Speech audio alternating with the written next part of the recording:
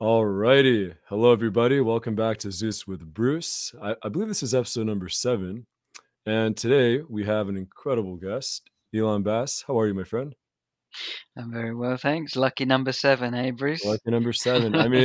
I timed it specifically for you to be on. I made 7. I said, okay, hold on. Let me get Elon now. Okay, perfect. Perfect. Right. Where do we find you right now? Where in the world are you? You're a traveler.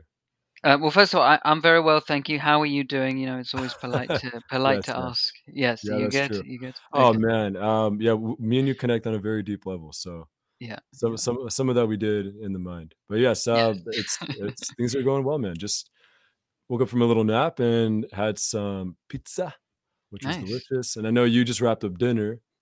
Yeah, Um, so yeah, yeah. we're both full and ready to go.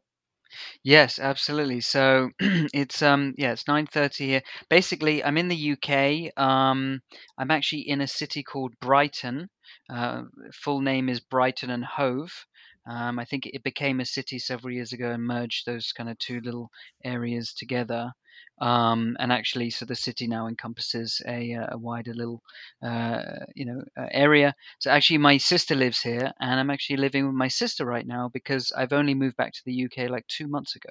Um, so yeah, that's a long answer to your very basic first question. No, for sure. And well, now let's get a little bit more backstory. So, of course, a little more on the story of your life, a little bit like how you got to kind of where you're at now, and I know the past, well, I think since really maybe since COVID was going on, that you were moving a lot.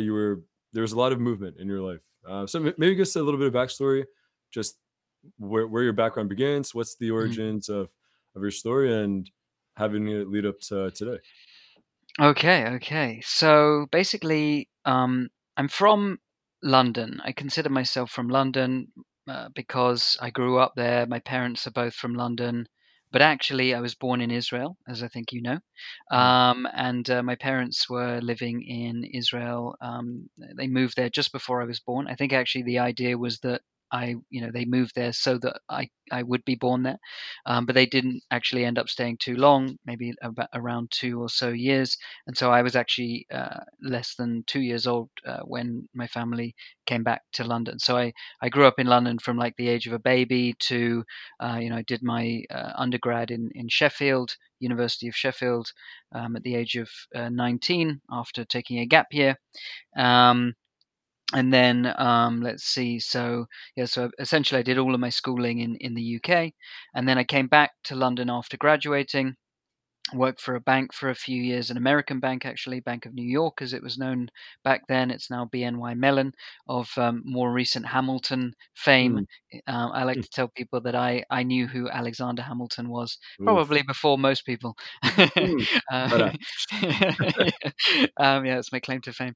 I worked for the bank and I did that for about 3 years. So I graduated 2005, and that took me up to the time of the financial crisis in 2008. Mm, And so, because I did East Asian studies for my undergrad, and there is a story there because I enrolled to do economics and ended up switching my major. I when the financial crisis happened, I decided to move to Beijing in the People's Republic of China, just to sort of like build on my undergraduate studies, and I really wanted to learn Mandarin and have that experience of living abroad for a few years. So I did that over 4 years, so I moved there in early 2009, and I was at first teaching English. Um, of course, some Mandarin study. I also ended up finding a job working for the UK government at the mm, British Embassy in Beijing for a couple of years. Had a couple of roles there that were really interesting.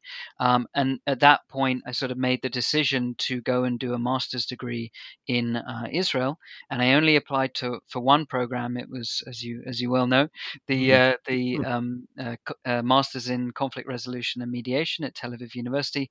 And so I was enrolled in 2013 and graduated 2014. I lived in Israel for a few years, did a little bit of peace building work while I was there, kind of tried to, get involved in some things going on with the Chinese community in Israel. Met a lot of really great people on the program, and in Israel and Palestine and the wider Middle East, North Africa region, while I was doing some peace building work, which was really, meaningful for me. It's kind of like, you know, part of the reason why I decided to go and have that experience in Israel, and kind of, learn about the country that I was born in, and that, my dad was really passionate about. um, I left Israel after a few years, just kind of really struggled to like find, you know, enough sort of, paid, work in conflict resolution. And I was just lucky in that I found quite a good job back in Beijing. I left in early 2017. I did that for a year. That was at the Asian Infrastructure Investment Bank. And then basically, I came back to the UK, and I came to live with my sister at that time as well, also in Brighton. She was still she was there then. And I think she actually made the suggestion to me. She was like, why don't you do some volunteer work in the community? So I typed in Mediation Brighton into Google, and I found a community mediation organization and Mm. started doing some mediation work in the community. I was in the UK for about 6 months, looking for a job, and I couldn't really find anything that sort of I was interested in back here. Somehow I found a job back in China again. So it was the third time I went to China, in Shanghai that time. I was actually working for an Israeli founded company that helped international companies to sort of sell their products and services in China. So sort of like lots of different sort of outsourced services to help small and medium sized enterprises to move out to the to China. Um, I was there for a year. I quit my job at the end of 2019. I was about to accept a new job in Shanghai doing similar sorts of things for a British company, and they gave me the offer letter, and they said that the contract would come after the Chinese New Year in early Mm. 2020. Mm. And of course, because of the pandemic, I wasn't able to accept that offer. It was actually a pretty crazy story. So I went on a little holiday to Hong Kong and Taiwan just over Chinese New Year, or the Spring Festival, as it's known in that part of the world. And I flew to Hong Kong on the day that Hubei province, which is the province that Wuhan is the capital of. So I think Mm. many people might be familiar with the city of Wuhan for coronavirus. But I flew to Hong Kong that day. I think it was the 21st of Jan 2020, and it was pretty kind of scary time to be flying. Of course, everybody in Europe, had no idea what was coming, and went on to Taiwan, and then basically, I was with my partner, Christina, and you know, she stayed on. She went to Shanghai to pick up my Israeli passport and also a suitcase for Christina, and also some of the things for myself as well, because we kind Mm. of had the feeling that this was going to be something that could develop into something. And so Mm. basically, as I sort of didn't say earlier, we were heading to Israel so that I could go and deliver the mediation workshop at Tel Aviv University, or help deliver with the rest of the training team. And so, Christine was coming with, and I actually so I quickly went back to Shanghai, and that was a really bizarre experience. Just kind of seeing the streets like totally empty. Compounds closed, checks, security checks coming into the compound and everything.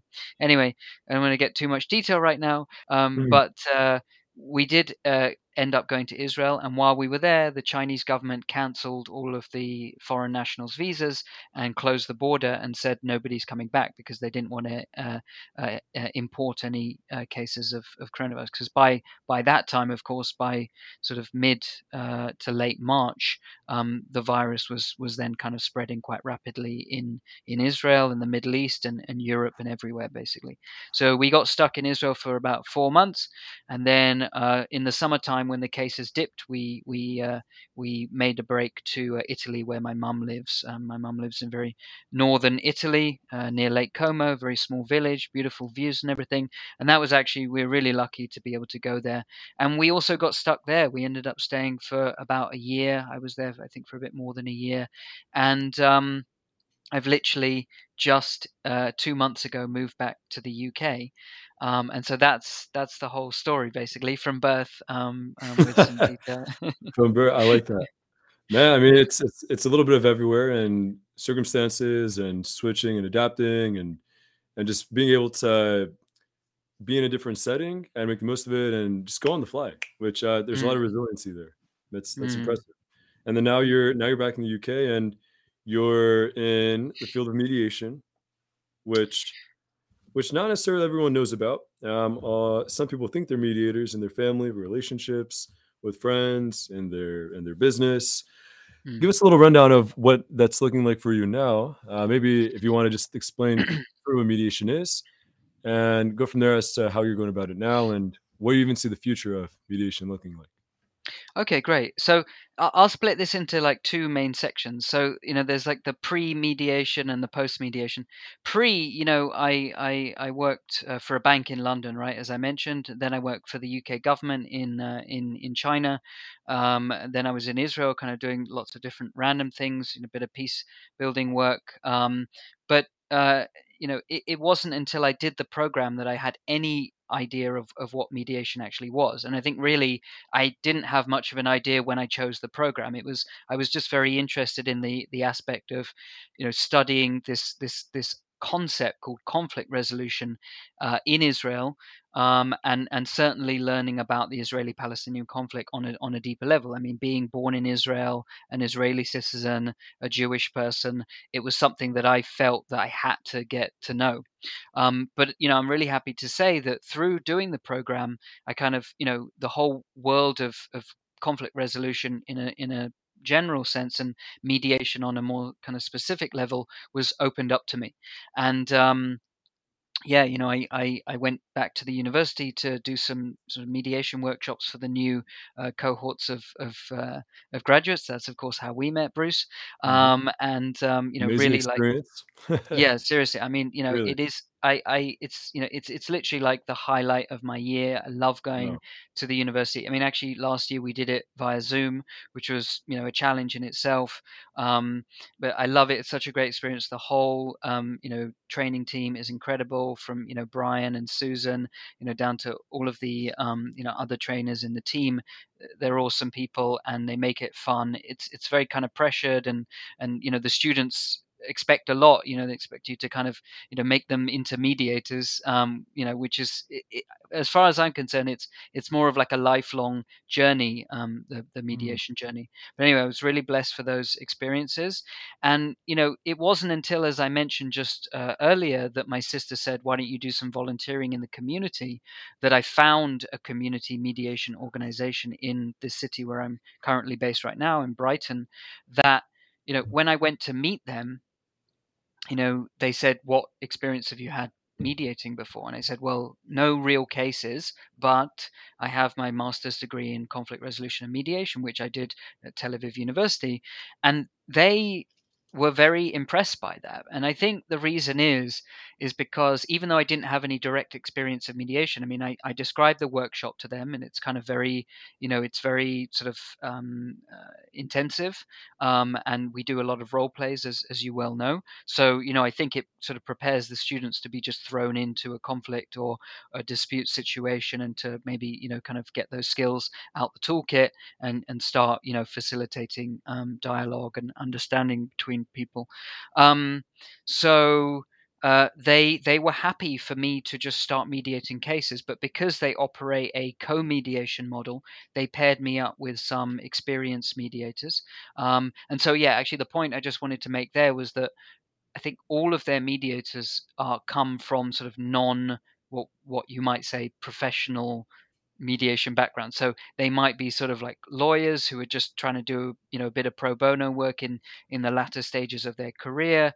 They might be just people in the community, like potentially sort of like maybe like religious figures, or I think basically just people who have their own profession but just are interested in mediation and do it on a volunteer basis in their spare time, which I think is wonderful, because I think Hmm. it's a great way to give back to the community. So they didn't say that I had to go on any kind of training course. They just gave me a case with a really lovely lady called Sue, who's very experienced, probably like 20 years in mediation experience. And yeah, I from 2018, I have basically been actively mediating cases. And so this kind of accelerated a lot during the pandemic, because I was forced to leave Shanghai and China, and Hmm. I wasn't able to take that job offer. I was it was a terrible time to be looking for work, of course, because the Hmm. pandemic was causing problems everywhere. And kind of an extra layer on top of that was that I literally did not have any place to live. I mean, yeah, I was lucky in that I could go and sort of stay near my mum, which was wonderful. But my possessions were actually in Shanghai, and in the middle of 2020, we had to actually pack up the apartment that we lived in Shanghai remotely via WeChat, which Wow, is that's uh, incredible. yeah, which is like Man. the yeah, I mean, we actually kind of strangely enough had the foresight to leave a set of keys with a friend in Shanghai, and then Hmm. that friend passed the keys to another friend, and then that a couple of our friends in Shanghai helped us go with the moving company through the apartment, packing everything up and putting it in a warehouse in Shanghai. Actually, the stuff was sent to the United States, where Christina is from, and where she lives currently. And I'm literally she's just sent it to me, so I still haven't got my possessions from 2 Shanghai. years later? Uh, yeah, seriously. No, So, but man. they're coming very soon. Oh. Anyway, so where was I going with that? So, okay, during the pandemic, I was working for myself, and I thought, well, actually, it's a challenging situation, but it's actually a really great opportunity, because I can actually focus on what I love doing, which is mediation. So I literally threw myself into it. I just started networking like crazy on LinkedIn, and every just going to like every single Zoom meeting about mediation and conflict resolution. So that was really cool, and I started offering my time to all these organizations. The organization in Brighton, the community cases, they switched to Zoom, so I started doing some cases for them. I volunteered with a university in Scotland, which is sort of like a training teacher training model. I don't know, or like a teaching hospital kind of model. I don't know what you call it. So it's like they do mediation cases that come from the Scottish courts. So they're civil cases, usually Mm. of like a small claims commercial kind of nature. So I did a few cases for them. I'm also a board member at that institution. So I help out with running the clinic. It's a mediation clinic. That's what they call it. Um, and so the idea is, and I think this is actually a great idea for Tel Aviv University as well, is that the students get actual experience doing real mediation cases, which Mm. come from the court system. It'll probably be quite tricky to do in Israel, because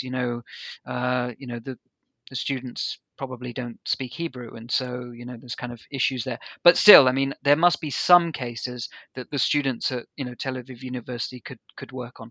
Cases in the community involving an English speaker, or something like that. Or a speaker of any kind of foreign language. Um, what else? I've recently joined Mediators Beyond Borders International, and was kind of helping them out with some project work. Mm. Yeah, I continue to do the workshops, and recently, so I've while I was in Shanghai, actually, I signed a contract with an organization in the United States called Pollack Peace Building Systems. They do sort of mostly like workplace mediation, and then more recently, I've kind of uh, you know, signed some agreements with some quite high profile organizations based in the UK. TCM Group, which is founded by David Little, and UK Mediation, which is founded by Dr. Mike Talbot, and they're sort of mostly working in the workplace space. I've also recently accredited as a workplace mediator, so I did that with the TCM group. I'm waiting for my grades on that. So yeah, I'm really happy to say that I have a professional Mm. workplace mediation accreditation now. Wow, man. So does that answer the question? I think it kind of Yeah, does. no, for the most part, just and it's and to get to the core of it is mediation itself. How would you explain Right. that or describe just like let's say the practice and just yeah, at its core what it is and how it's used and why is it even relevant, and maybe even why everyone should really just learn the really base fundamentals of this Mm. practice we call mediation. So it's mediation is sort of a, a specific tool, a process of a neutral third party facilitating a conversation between two or more parties who are have a disagreement about something. Usually, for some reason, it mediators tend to get involved in disputes or conflicts quite late on in a process, and I Mm, think that we kind of need to change that dynamic so that mediators get involved much earlier. But yeah, mediators come in quite late, so it really depends about what context you're talking about mediation in, because it varies quite wildly. But essentially, like the main sort of contexts are, you know um, there's workplace disputes between employees, and there's also employment mediation, which is probably dispute between an employee and a company. There's consumer disputes, and if you stay in the kind of in the commercial space, you've then got kind of like pure commercial of like companies, maybe taking each other to court, or at least having disagreements over maybe contractual issues, things like that. You've got civil cases, which can, as I said, can include small claims that go through the courts essentially. Within the civil context, you've got family mediation, which tends to be about married couples divorcing and sort of separating, and you know battles over custody of children, and ownership of financial assets. You've got There's community mediation, which is disputes in between neighbors. Maybe also the community could include family intergenerational disputes, so sort of disputes between, let's say, like parents and children, or with siblings. That might also be considered family mediation. And then, of course, you've got political mediation. So mediation as a that kind of process for you know disputes of a political nature, could even include sort of countries at war with mm, each other. So think, the United States brokering peace between the Israelis and the Palestinians. And just on this point before we move on, I think the three sort of core characteristics of mediation for the listeners are: it's confidential, so what is said at the mediation remains at the mediation, unless there's some caveats to that. Sort of break, if anything, sort of local laws, protection of people, things like that. Um, then it's typically a voluntary process. I mean, don't forget that uh, it's not uniform all over the world. So, for instance, in the UK, family mediation is actually, if you divorce and you take your partner to court, there's typically a mandatory mediation meeting that the judge will say you have to go to this meeting, this mediation, and then once you've kind of gone through that, you can come back to the court. um, and then the third characteristic um, is that it's a totally impartial process. So the mm, mediator does not take sides, and also typically does not offer solutions to the dispute. It is really about hearing the parties and having the parties um, say how they see moving mm, forward mm, from the dispute and mm. how they see the future. Man, very well said.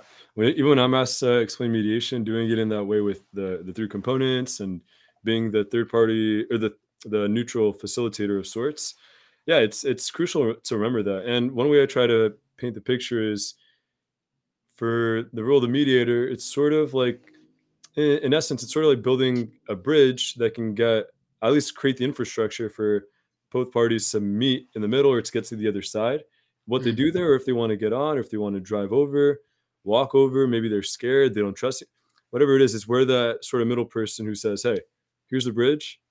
It's not going to provide you the solution you may want, but it's a powerfully important tool to create that process to mm. begin it." Powerful, man. Absolutely, Yeah, absolutely. I wonder what it would look like if we were taught some kind of mediation skills, or even with some overlap with the conflict resolution, plus recognizing, like you said, yeah, if mediators could get involved earlier on, as Mm, opposed to really when it's too late. It's like they mm, say the best time to fix a problem or something is before it begins. One of those mm. things. Yeah, absolutely. Yeah, I Yeah. mean, I think it would be very helpful if, kids would and actually there are some peer mediation, teaching, mediation to children is typically known as peer mediation. And I think, it's one of those weird things that you don't get taught when you're young or, anywhere through your schooling, Crazy. how to communicate in times of disagreement. Oh, So, oh man, Elon. Yeah, I mean, no, this is just so big. Emotional intelligence, the way to structure. Yeah, I mean, we're taught to write and convincing arguments, but what about practicing conversation with another, exchanging mm, ideas, listening to what they're saying, as opposed to just being ready to pounce and respond and just yeah. prove your point? And a lot of mediation, it is that active listening, the not mirroring per se, but hearing and responding back in a way that Mm. you acknowledge what they said was heard and that you understood it. And even any clarifying questions that maybe needed. I wish we learned this, man. I really do. Absolutely, and as you well know, like listening is key. It's a key skill. Mm, I think we put too much emphasis on this world in terms of speaking, but listening mm, really I think would be with the way. And another kind of key skill is what we call reframing. mm, Basically, sort of like taking mm. the heat out of people's statements so that it can be more easily received by the other side. Just quickly while we're on Yeah, please, please. the topic of career. Sure. So I've come back to the UK. My new job in London is actually not directly related to mediation. So, I was actually That's right. already sort of I came back just to kind of like, meet my nephew who's already like 16 months old. My mum Oh, and I hadn't met him yet. So we came in early October and, I was kind of expecting to sort of, be gearing up on the mediation work and everything. And then just before I came back from Italy, I heard about this interview with this company. So basically, this company, it's called Critical Eye. It's quite interesting. They are sort of like a membership organization for very senior executives, and it's sort of like to help that very senior exec, like COO, CFO, CEO, those kind of people. They can be mentored by people who've kind of like been there and done that and had their kind of executive career, maybe moved on to like a non-executive position, like a chairperson of a board or something. And so it's just a big sort of sort of peer-to-peer, executive boardroom kind of networking community, and it's really interesting. Like they have an office in London and Hong Kong, and they're expanding in Asia and everything. I guess that's why they're kind of interested in me. And it's not directly related, but first of all, the networking opportunities are incredible. So whenever I meet everybody, of course, I tell them that I'm a mediator, right? So yeah. it's a good opportunity. But of course, they're also the members are talking about conflict all the time, conflict in the senior management team and with the board and all of that kind of stuff between the employees. So yeah, so I thought it ticked quite a few boxes for me. So I was kind of happy to like sort of Mm, dip back into like a employed life, and I'll mm, keep doing my mediation work in my spare time. mm. Before we move on to the next part, would you say then would be something that people who uh, or misconception people have about mediators per se, or at least for myself, what I get is, and I know this is true with a handful of other mediators, is and conflict people who work to resolve conflict, saying, yeah, but or if you're ever in a conflict with them, they say, hey, didn't you study conflict resolution? Don't you know these things? What do you like? What's going on? And or I don't know if you resonate with that, but what's maybe a Mm, misconception that you've seen? Because it's mm, one thing to know to apply it, but also then to apply it to ourselves and to do so when you're not the neutral third party facilitator, you're the interested one of the two parties Mm. let's say, actor in this dynamic? So when you're invested in a relationship, it's really difficult. I would say actually basically impossible for you to Oh play man, that that's funny. mediation Yeah. role. You know, friends and generally in life, people are always looking for advice. Hmm. You know, they're always looking for like, tell me what to do in this situation. Mm. Um, Mm. and the kind of I think the counterintuitive thing about mediation is that it's not about people advising you what to do. Like, like I think it's the reason why people refer to it as an alternative dispute resolution Mm. process, although I've now met people who say we should scrap that and we should call it an appropriate dispute resolution Oh wow. process. Yeah, the kind of ADR, Hmm. acronym, is because when you have a problem, you might think, okay, well, somebody is doing something that I don't like. I need to get a lawyer involved to make them stop and everything.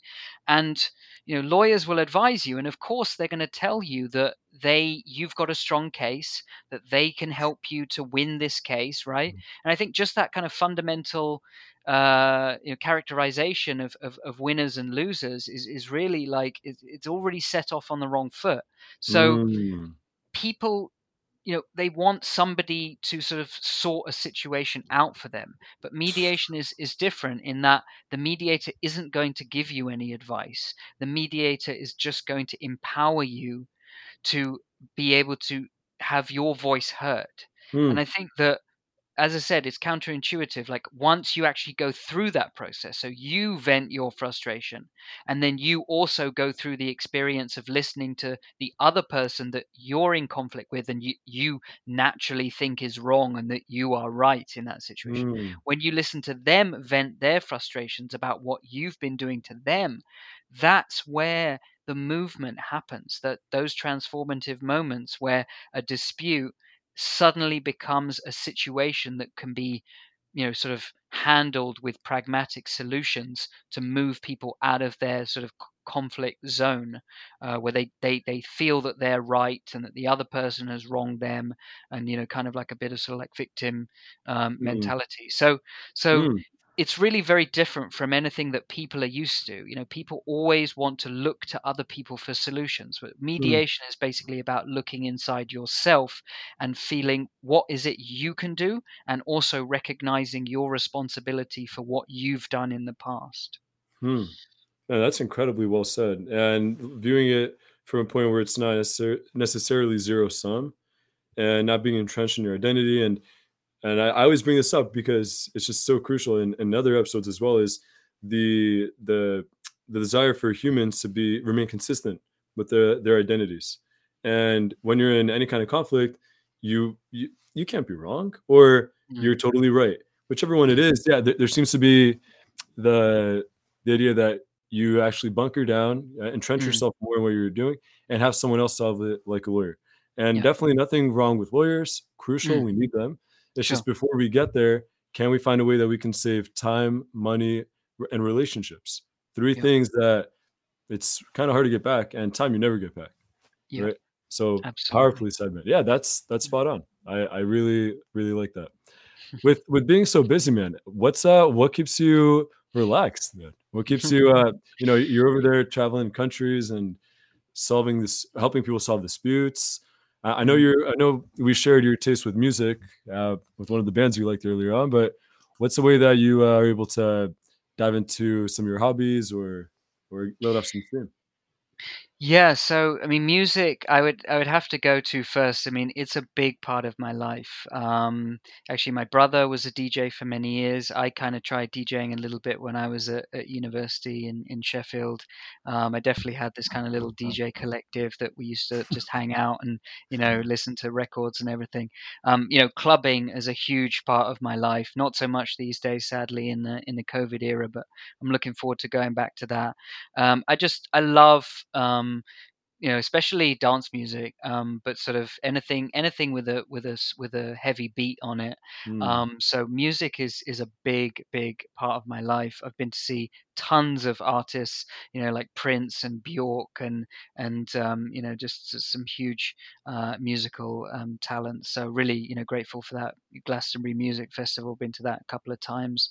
Amazing experience. So that would be a big thing. If now that I'm not going out clubbing so much these days, because getting on a little bit, and also because of COVID, um, I listened, and I always have actually listened to a lot of music online. I like listening to sets of DJs, so they'll DJ for like 2 or 3 hours, and they kind of take you on a journey, new Yeah. music, old music. So I listen to a lot of sort of BBC radio, which I know is very sort of cliche of a British person. But That's all the right. right. The BBC has great music content. They've got like DJs DJing for like 24 hours a day, 7 days a week, every kind of musical style. So I find myself listening to my favorite DJs like Benji B, Sir David Mm. Rodigan.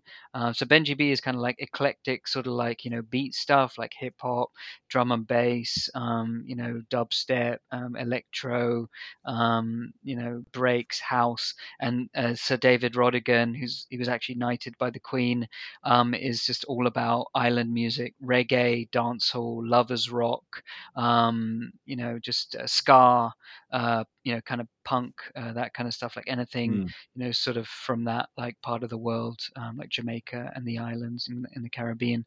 Just I love all of that kind of music, and now I'm really into Afro beats, which is actually from Mm. like sort of the continent Mhm. of Africa, like Ghana and places like that. So yeah, music, big part of my life. Mm. Um, also quite an active person. I mean, I actually went for a 5K run earlier today. I try and do that at least once a week. A Should 5K really run once a week. at least. I mean, What? yeah. When I was in Italy, I was doing a lot more than that. I was doing maybe like 20, 30 or more kilometers a week. But now it's kind of cold, and I'm not really into my running routine. Kind of lost it a little bit. But other stuff like I love to go hiking. I love playing football. Played football all my life growing up. Also very cliche British. And I like cycling as well. That's good fun. And I try. Actually, I just my cork yoga mat arrived today. Oh, So I'm Mazel gonna. tov. Yeah, thank you. I mean, I was doing quite a bit of yoga in Italy, and I need to kind of get back into that. So a bit of yoga, like stretching, breathing work. I loved in when I was in Italy, just kind of like doing like a 5, 10, or whatever minute meditation as the sun was going down, to sort of like Mm. decompress, think about you know how the day was, Mm. Yeah. what you want to get done, the next day. I think like people tend to think about meditation as like something that's kind of like very sort of like spiritual and Yeah. but Very Himalayan, you're in the mountains, and just all this very stereotypical idea of it. right, and it can be that for Yeah, it sure. definitely can. But absolutely. But I think like for me, it's like when I close my eyes and breathe, I just kind of think about like what is important to me, and I think that can just sort of help you very much in like creating a to-do list. It's like, oh Mm. yeah, I Mm. forgot about that thing I have to do. So yeah, definitely like closing your eyes and breathing is just really important. Yeah, it's So amazing, man. Yeah. yeah, Yeah. absolutely.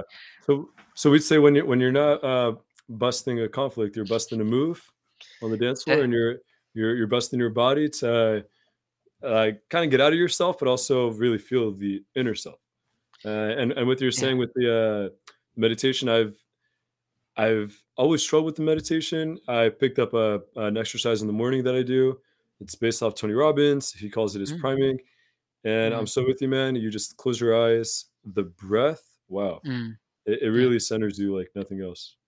So important in Yeah. this world of technology and constantly in and out of Zoom and Teams meetings. It's so important to just take a Mm, step back and try yeah. and let your brain process things. Here, and let me just close this door because we have guests coming. Just one second, everybody. All right. Yeah, just with the dogs downstairs. Okay, just close that. Okay, yeah, no, gotta take that breath and there's so much noise out there, and finding it used to be the issue of access to information, but now it's more the ability to pick and choose which information. I mean, that's Mhm. incredible to Yeah, have that switch. yeah. Wonderful, man. With a life with so many adventures in different countries, different professions, losing, not losing, but not having your possessions that you had in China, just all these sort of obstacles. What have you learned for yourself in your life that Mm, you take away? But what's one that would be more of a failure? We like to say mm, that really hangs on to you as kind of part of your identity, for better or worse, but that you were able to take something away from that and learning. Having mm. been, like you're saying, countries, different professions, encountering people, networking, and all these areas. What's something you were able to think about? Yeah, I mean, I was thinking about this, and I I actually genuinely don't think I could, like, point to something. I mean, I will talk about something, but I don't think I could point to something and say, like, "Oh, yeah, that was a huge failure." Um, like, it was a total failure. I just think, like, things happen, and some things go well, and some things, don't go so well, and it's Mm, just, yeah, it's just a learning opportunity. So I don't mm, like to sort of, like, frame it as a failure. mm, But the thing that I wanted to talk about was, so I had, as I mentioned earlier, I had this kind of interesting job at the Asian Infrastructure Investment Bank in 2017. Really good job. I mean, I think it wasn't quite fit for me, and sort of later transpired that you know they had sort of invited me potentially because of who my partner at the time was, which was a Chinese national. So I thought that was rather strange, but mm, it was an interesting opportunity, and but essentially what happened was is that when I got into the bank, I was the 81st member of staff. They asked to hire me as an Israeli because it's sort of like an international organization. So mm, I was more mm, than happy to do that, and I discovered that I was in a very small group of people who'd sort of like missed out on a benefit in the contract. And we weren't, like, because I was like relatively junior. I was sort of like the first rung of the professional positions in the bank. Money was good. But the other people who were in the situation were older than me, but we were all sort of foreign nationals, so i.e. non Chinese nationals, and we kind of discovered that the bank had, for some kind of quirk of some advice that they received from an HR consultant, or at least that's kind of what they said that the reason was, we missed out on quite a sizable benefit of joining the bank. mm, Essentially, money to sort of cover the cost of moving yourself and your family out to China. And we there were four of us. We got together. We wrote a letter to the HR department, and you know they didn't really react terribly well to that. I'm sad to say, and you know the lesson that I learned from that was that maybe it's sort of better to take a, because I think we did it in the right way. I think there was nothing wrong that we did, but it would have been wiser, let's say, to do it um, after sort of becoming more stable at the bank. mm, Um, and it was so by the way, so that each member of staff was given a 3-year contract and a 1-year probation period, and essentially they didn't pass me through the probation, um, and I was sad, and also at the same time I was kind of separating from my partner. mm, You know yeah, so it was just like a really strange time for me. Like, I was actually forced to leave China because I didn't have a job anymore, and I didn't have the person who I was sort of in the country because of.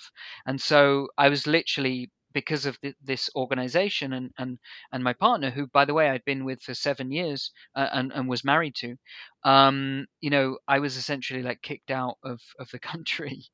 oh um, no, oh yeah, no, seriously. So, it uh, was kind of like a big setback, hmm, and it took a while to get over it. And hmm, so yeah, I mean, I guess I learned to sort of like maybe how you handle things is like very important. Maybe it's good to take a bit of more of a longer term view of things.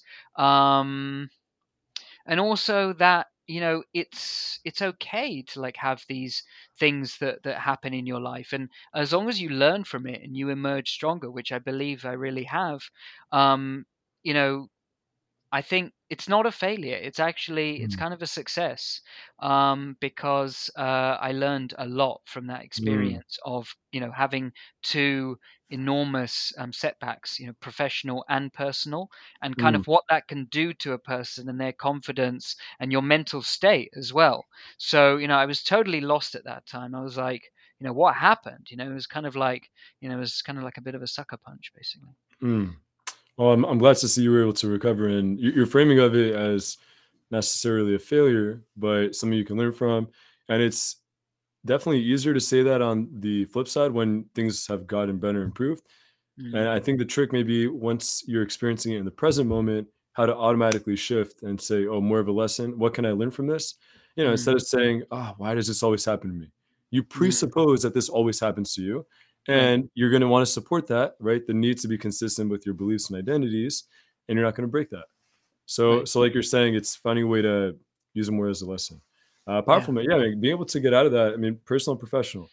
Usually, it's one or the other, but two at once. Oof, that's tough. But I mean, of course, we know each other well, and yeah, you're definitely crushing it. So you definitely learned whatever you needed to learn. Right. Now, aside from my experience with you, with our nice walks around Tel Aviv and our nice Mm. lunches, having hummus with some pita, all that stuff, who would you want to, if you could, with a Mm. historical figure, have tea with? Usually we say coffee, but as I had someone else from the UK, I said tea if they'd like. But whichever one you're with, who would you choose, and what would you talk about? Yeah, so yeah, there was only one person that came to my mind when I was thinking about this. I suppose for a graduate of conflict resolution, I should probably say something like Mahatma Gandhi or Nelson Mandela or somebody like that. But actually, it's kind of a bit strange, and so I'm a huge fan of the Beastie Boys. Mm, Like I love their music, and I recently the Beastie Boys book, like audio book, which is an incredible story of how they got going and everything. Sadly, quite a few years ago, I can't remember the year now, maybe like 2007 or maybe 2011. I can't quite remember. So one of the three members of the Beastie Boys died.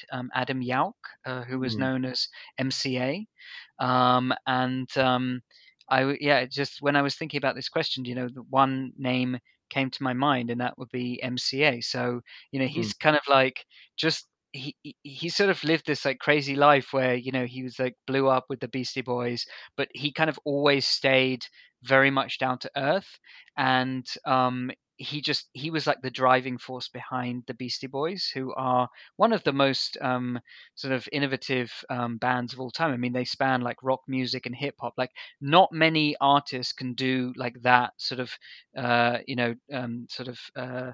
those two genres and whatever subgenres, and do it well. And they transitioned from like a rock group to a hip hop group, and they were literally like right there at the inception of hip hop. And also, so one of the interesting things about Adam Yauch was that um, he organized a sort of Tibetan freedom concert, and sort of raised a lot of money for that cause. So I think mm, that he's kind of like a great example of somebody who just sort of like did things, just achieved a lot in his life. And so if I could sit down with him for a cup of tea or coffee, I mean, that would be pretty special mm. for me.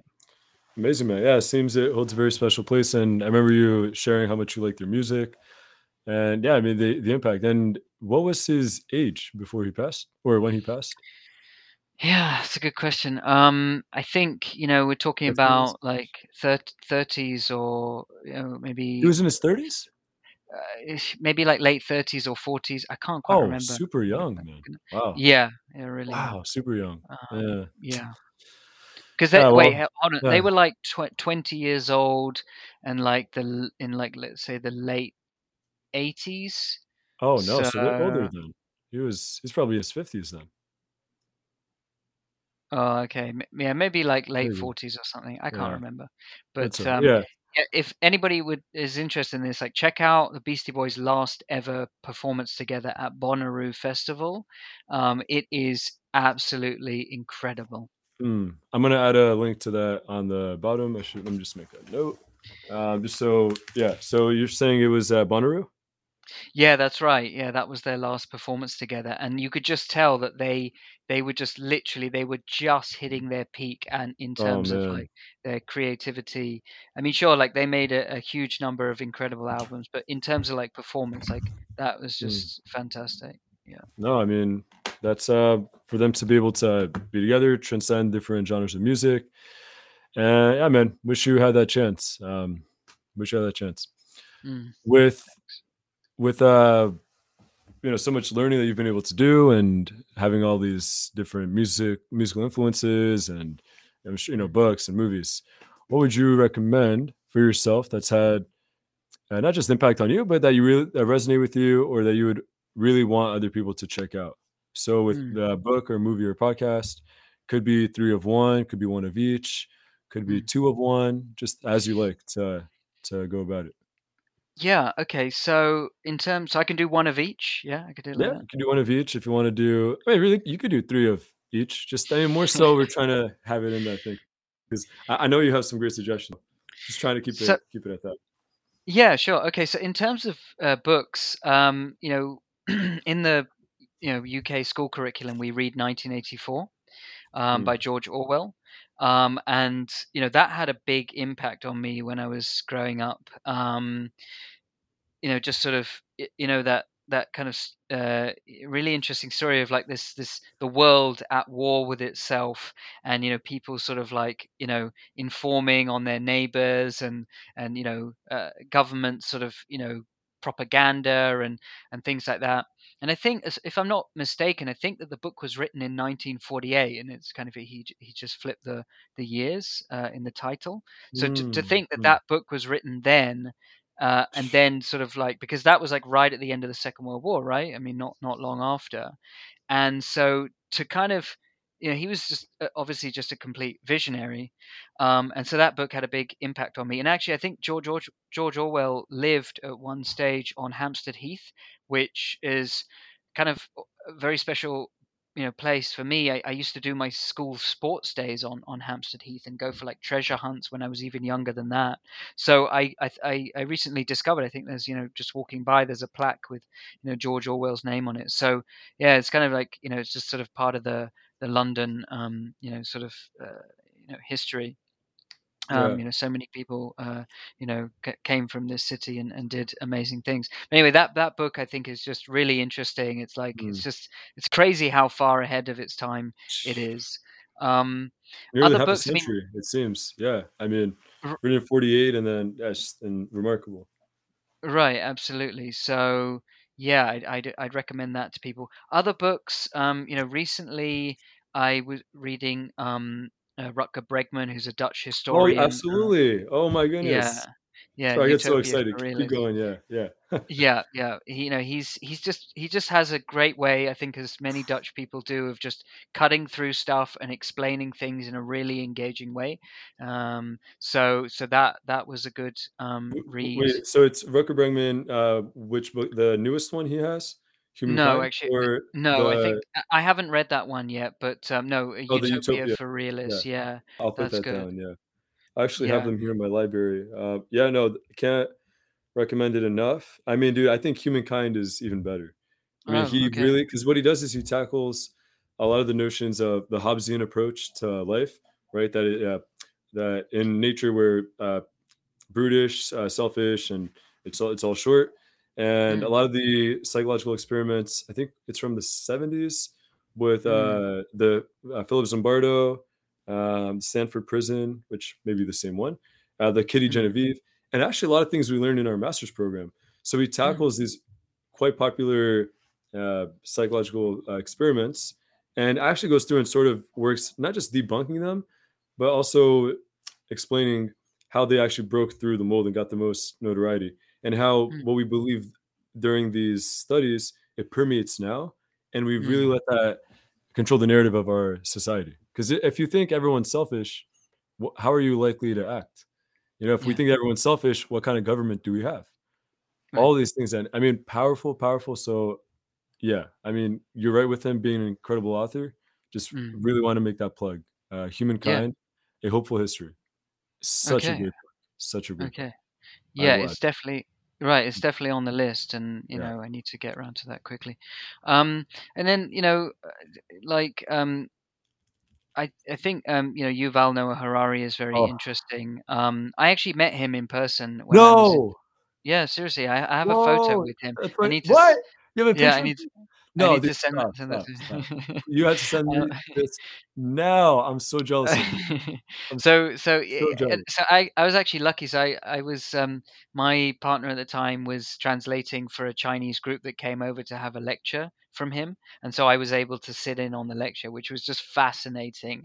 He was talking about like what's going to happen with like automation and unemployment and it was just brilliant to listen to him. So I haven't I've only read Sapiens. I haven't read the other books, but I thought it was just a great sort of way of encapsulating like why we think we're special as human Mm. beings and how we came to rule this planet, and there's a lot of like good sort of food for thought in there. So yeah, definitely Yuval Oh. Noah Harari Man, is I was love great. your recommendations, Ilan, and I mean, I'm a massive Yuval Noah Harari fan. I've read all his books, like, Oh, at least okay, I've okay. read *Sapiens*, I think, at this point 3 times, *Homo Oh, Deus* wow. twice, and then the his most recent one, the 21 Lessons, I actually read that once and a half. That one Okay, was the least, I guess, advancing because the other 2 were just powerful, powerful, powerful books, right. and I wanna make a little plug for you that Okay. because you do like these 2 authors, if you Google, Rutger Bregman and Yuval Harari in discussion, it's the 2 of Mm, them having a conversation about humanity, the history, the future, and there's a wow. moderator in there, and man, when I saw that, I mean, my jaw dropped because I just thought, Right. "Oh my gosh, 2 of my favorite thinkers going." Dude, I'm gonna it's yeah, I yeah, mean, I'm gonna I'm gonna check that send out. that to you, I'm gonna add it here. Yeah, It's about an hour and 15, and okay, it's quite different because Rucker, I think, is 31 or 32, Yuval is right. 45, and different backgrounds, but yeah, they're incredible thinkers, man. They're Yeah, so great, so right, great. Yeah. absolutely. Great recommendations, Um, man. yeah. So in terms of movies or films, as we would call them in this part of the world, um, so Or let's see. movies. No, just kidding. So I love, 2001: A Space Odyssey. I'm a big Mm, sci-fi fan. Um, that was pretty much like the only film I ever watched where after I watched it, I just had to get on the internet to figure out. And this, I watched it, probably like 20 years ago or something. So internet was kind of slow back then. I just rushed to the internet. I was just like, I need to know the meaning behind this film. Um, oh, and man. Right, and what I learned actually from this is that the director and the script writer, I can't who was it directed by? I can't remember. It's 2001: Space Odyssey. I can't remember the name now. My mind has gone blank. But yeah, Mm. so it was written by like a sci-fi writer who's very famous, and then directed by this guy who's also super famous. Um, but anyway, the Clark? interesting, Are you thinking about Clark? yes, Arthur C. Clarke wrote Yes. it, Yeah. and who was the director? He also did like Clockwork Orange and Eyes Wide Oh, Shut. yeah, shoot. Oh, man. Um, Oh, man. We'll find it Something. later. Yeah. So they actually disagreed on the Hmm. meaning of the film, which I think is just a really interesting thing. Like they had really different visions of what the film was about. So I think like one of them thought it was about like machines taking over, and the other one like we wanted it to be about like corporatism, and because you can see there's some sort of there's some advertising for like IBM in there, and Mm, it's really interesting. You kind of like if you go away and read about it and then watch it back, it's a pretty powerful movie. I think it was made in like 1968 or something. So again, it was like mm. way ahead of its time. Is that So I that mean, yeah, question, Elon, just so I remember correctly, the beginning is maybe I'm thinking about something different, but the beginning, there's like what do you call it? Like the monolithic, stone? yes, That's that one? yes, Yeah, man, that's a movie. Or that is a yes, film. That's a film and a half. Yeah, yeah, powerful, absolutely, very absolutely. powerful.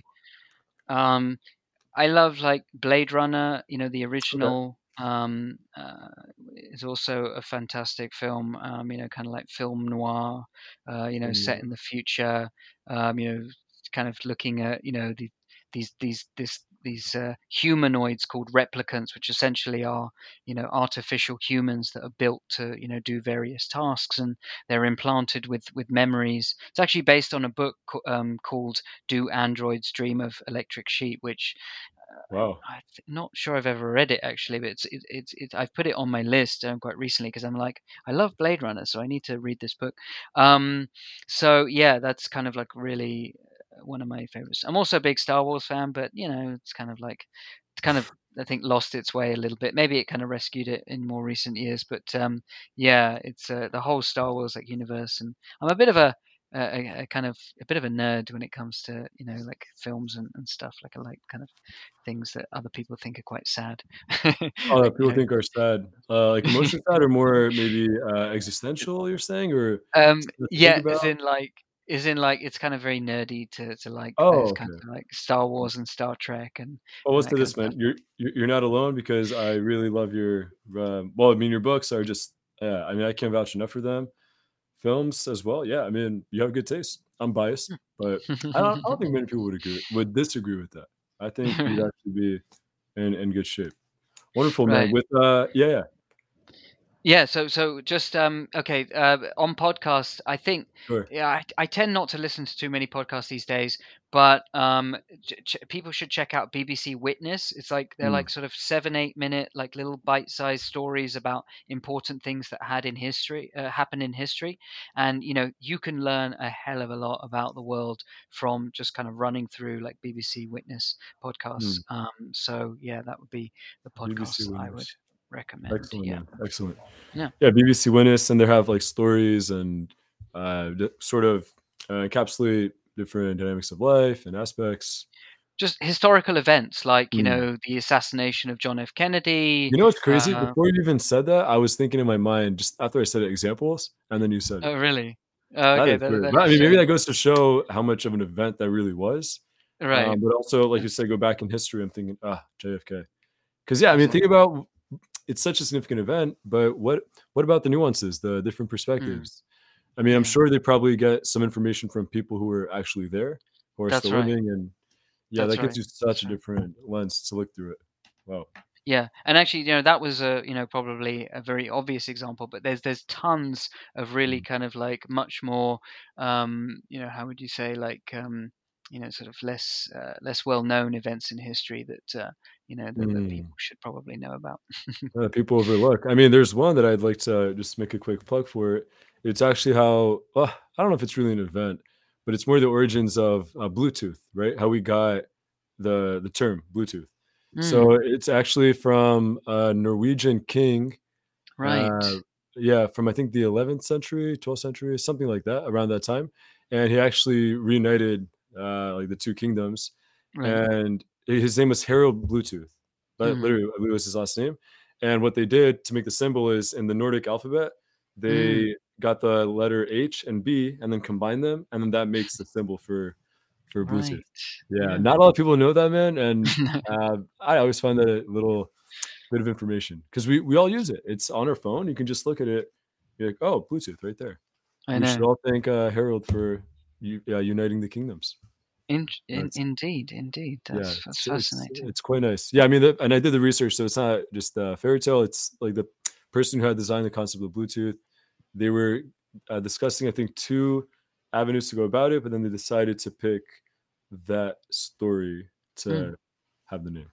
Right. Man, great, Interesting. yeah, great recommendations, man.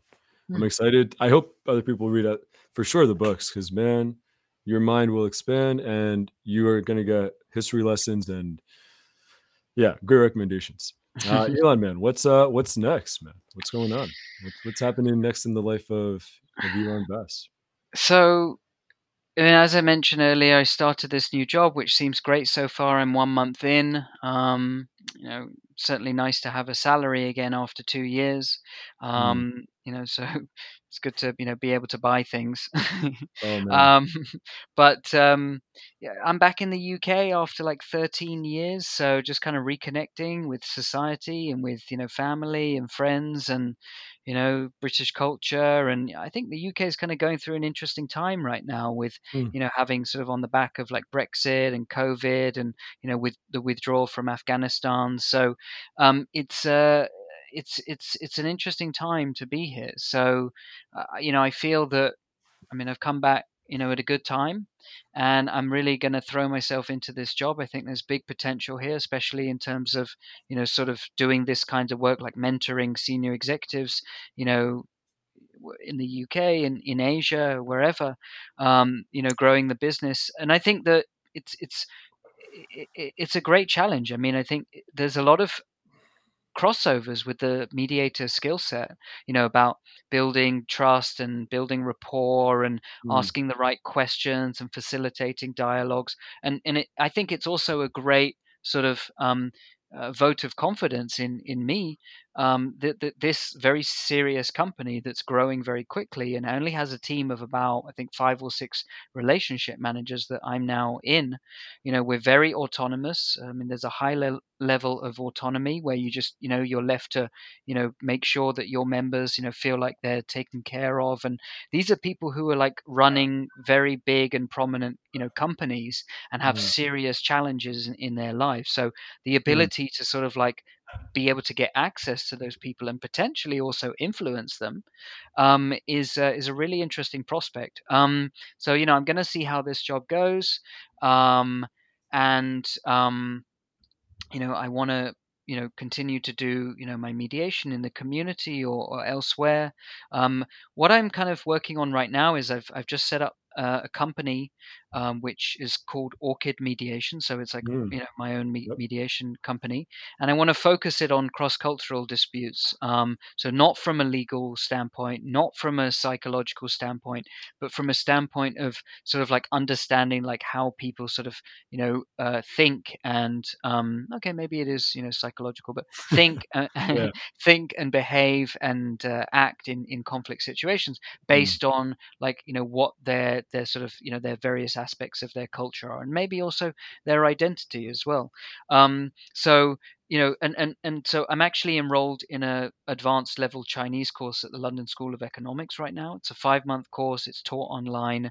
So I signed up for that before I got this job, of course. So I've literally become very busy in the last few weeks. Even kind of busier than I was, which was very because I was like trying to make something happen, in the on the job front.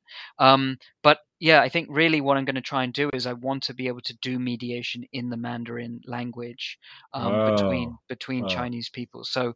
that's hopefully where I'm headed, and I think it might prove useful because we can see there's we don't really understand China and Chinese Mm. culture, and there's lots of issues, of course, like the US China trade war and political situations going on that China is playing a role in. And so I think we need more people to be sort of culturally fluent in Chinese culture and history and politics and certainly language, of course, right? So hopefully I can contribute in a small way to sort of like trying to build a little bit more understanding in with that part of the world. And with, of course, always the end goal of resolving conflicts and just trying to bring a little bit more peace into this world. So yeah, Mm. I think that's what's next for me. I'm kind of getting into the job, and I'm really I'm psyched to be back in London. It's my hometown. It's changed a lot since I've been gone, but some things are still the same. And yeah, like I'll probably just carry on living in Brighton and doing a commute, like maybe once or twice a week into London. It's only an hour on the train, and it's nice in Brighton because you're by the sea. And my sister is here, of course. So yeah, that's going to be my life for the foreseeable future. Excited to see where it goes and how it moves on. I mean, there's a lot coming. There's a lot coming in. A lot coming in. Where can people find you, your work, Orchard Mediation? If you want to get in contact with you, or just get a sample for what you're doing. Yeah, so very happy to be contacted in a number of different ways. I mean, the website's not ready yet. I mean, I've kind of put that a little bit on the back burner. But LinkedIn, you can get me on LinkedIn. I mean, I can, obviously give you the link to my profile. Email is okay. But yeah, I mean, like, mostly I connect with people on LinkedIn and, Mm. set up a call and go from there. Ah, beautifully well said. Yeah, we'll put everything on the bottom. You send it. So, and now gather it as well. So, last couple parts, man. The section I like, it's the gratitude section. Just really, when you were talking about what's next, just so exciting that you're finding ways to be that mediator, build that bridge, connect the gap, and to go and try to learn another language to help mediate in that language. I mean, that's a whole new level, man. That's incredible. So I'm just amazed by that. Your desire for hunger, knowledge, and doing what you can to connect with others, as well as finding the outlets that are healthy for yourself. Because a lot of the times, what I noticed is we all have outlets, the hobbies, but they're not always conducive to a prosperous life. Mm, But for yourself, you really took the initiative, and also for inviting me on walks with you and bike rides during mm, our time in Tel Aviv. I just thank you, man, for that. mm. It's incredible, great memories, and whenever we're back in Israel together, we gotta get to that place in Jaffa. Was it that we went on that second time? Not on Dizengoff, but it Okay, was. okay. Yeah, Yeah, yeah. it was close to the coast. Yeah, well, Is it we know what we're talking about. Yeah. Yeah, yeah. Right. Indeed. Yeah, no, I mean, they're great times and, so glad I had the opportunity to meet you Mm, out there. And yeah, I look forward to staying in touch. So I'm very grateful to you, Bruce, for inviting me on. absolutely, man. It's great Absolutely. to see you doing these kinds of initiatives, podcasts, Mm, and everything. So yeah, mm. super excited to see what you're going to do next as well. Thank you, man. And we will be in more communication. And really, we just like to leave off for sure with this last section, the nugget of wisdom Hmm. to elevate like Zeus. And the story of Zeus, as we know, with his parents, Cronus wants to get rid of him because saw his potential and saw him as a threat. His mother Rhea saves him, replaces Zeus with the stone before Cronus eats Zeus. Zeus, I believe, is with the common people and has to really start back at the bottom and work his way up, and then ends up becoming the god of Olympus and freeing his siblings. So the analogy there is really, what nugget of wisdom would you be able to give for someone who may be in a similar position as, let's say, baby Zeus, not in the sense of about to be eaten, but more struggling in a place, and what they can do, or what you can share with them to think about that can help get them to that place of improvement in quality of life.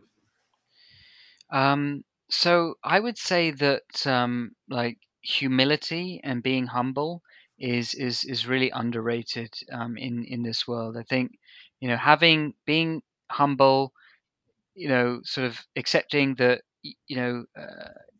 you can learn from every single person that you come across on this planet, like whatever the successes, the failures, probably more so the failures, if you want to call them that.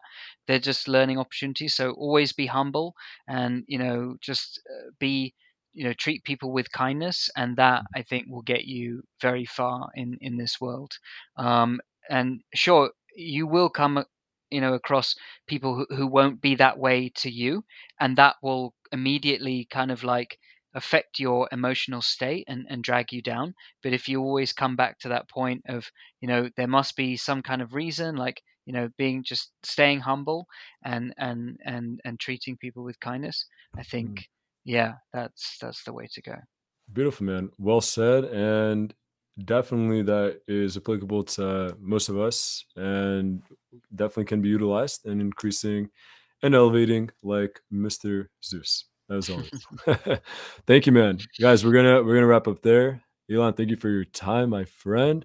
What an absolute pleasure. And guys, thanks for listening. Hope you enjoy this one. And until next time. Alrighty. Bye bye, Thanks a everyone. lot, Bruce. Yes, No worries. Elon, take care, my man. Bye you bye. too. Bye. Bye.